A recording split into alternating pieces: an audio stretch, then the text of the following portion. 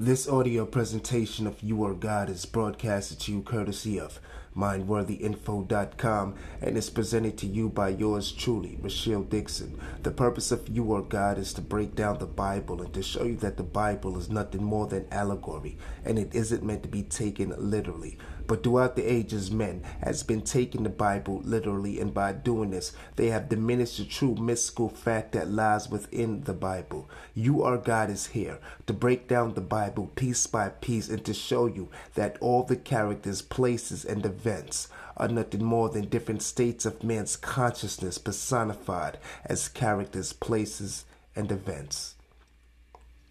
Brothers and sisters, I thank you so much for joining me for another installment of You Are God. Please come on over to MindworthyInfo.com, subscribe.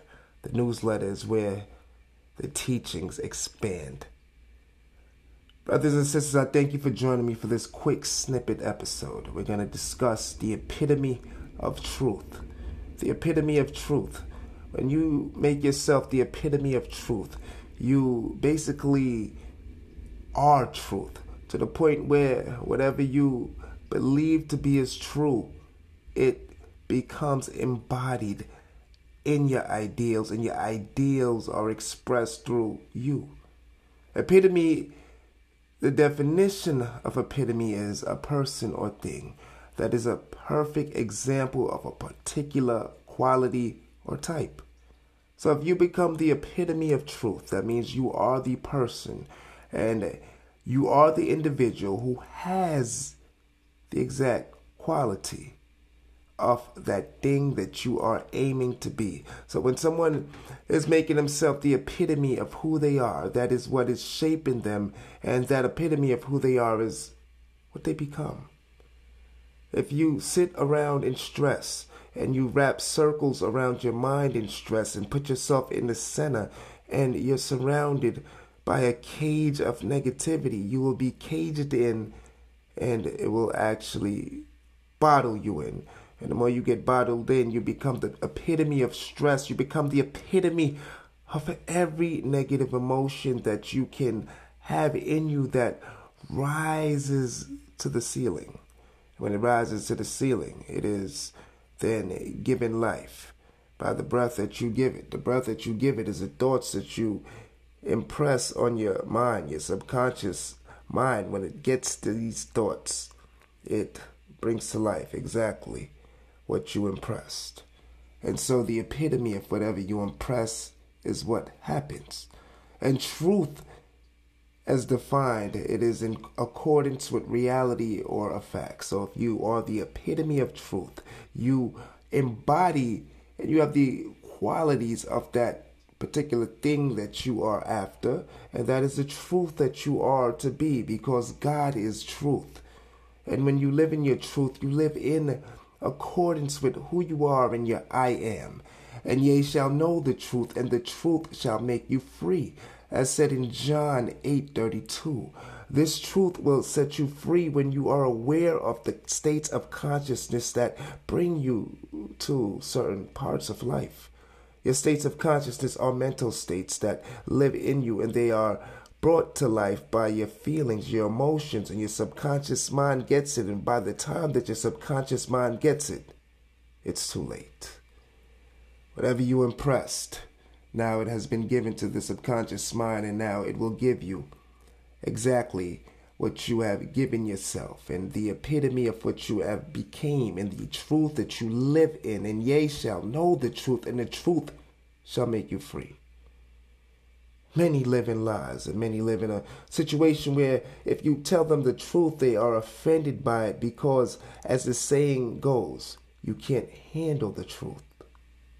The truth can be a hard pill to swallow. For some, it leaves a nasty taste in their mouth, and they're willing, and they are able to, or they're not able, and they're not willing, I should say, to accept the truth. So they walk around and they get angry at people who give them the truth, and they feel like they are being insulted, only because the truth is a heavy thing to carry when you're not worthy and you're not built with the strength to carry the truth. The truth make people who are weak fall and crumble while those who are strong use it to set themselves free. Sanctify them through thy truth. Thy word is truth. John 17:17. Sanctify means bless, free from sin and purify. When you're blessed, you are given the ability to have the calm, collective consciousness that's in you, and you are blessed with the ability to know who you are, and your confidence in yourself is a calm confidence. You are able to be still because the blessings of God are bestowed on you, and to get those blessings of God is to know and have respect for your I am, and to know the states that you fall in, and these states of consciousness are what will bring about conditions and experiences in your life. So to be blessed is to know this and to be aware of this. And to be free from sin is to be free from any failure where you're missing the mark and anything that can hold you back, because sin comes from when in the early days archers would shoot their bow and they would miss their mark and they would say, I have sinned. When the mystics wrote the Bible, they put this aspect of man failing. And when Christians, or when I should say the religious set, got hold of this, they merged that with something, meaning when you sin, some God in the sky is punishing you and you will be punished forever and burned in fire. That was all made believe. And again, that came out of the imagination of man. So it shows you that the imagination is the root of man's existence, because within the imagination of man comes everything. Keep thy heart with all diligence, because out of it are the issues of life. The issues of life come and they form us, and we go with them. Lead me in your truth and teach me, for you are the God of my salvation. For you I wait all the day long. Psalms 25:5. When you're led in your truth, you're led in what brings you to being the person who you know you're supposed to be. You know that by you being in your truth, you're adding value to society, and you're going to add value to the life of everyone else, because anyone that is a truth knows that to be in truth is to be someone who lives according to your values and the facts of life that you live by. And the facts that you live by is know that I am who I am, and being who you are is an infinite being with ability to lead yourself into the salvation that you go to, because in you and deep buried in you is always a way. Most people dig in them and find more problems and dig up more problem after problem, which leads them to more problems. But to the mystic and the student of the laws of mind knows that the solution to every problem is right next to it. But it's all a matter of perspective. Perspective. Think about that. Brothers and sisters, I'm going to leave you with this quick snippet, and I want you to let that marinate and let it sink in. I have good news coming, family. We're launching a YouTube channel.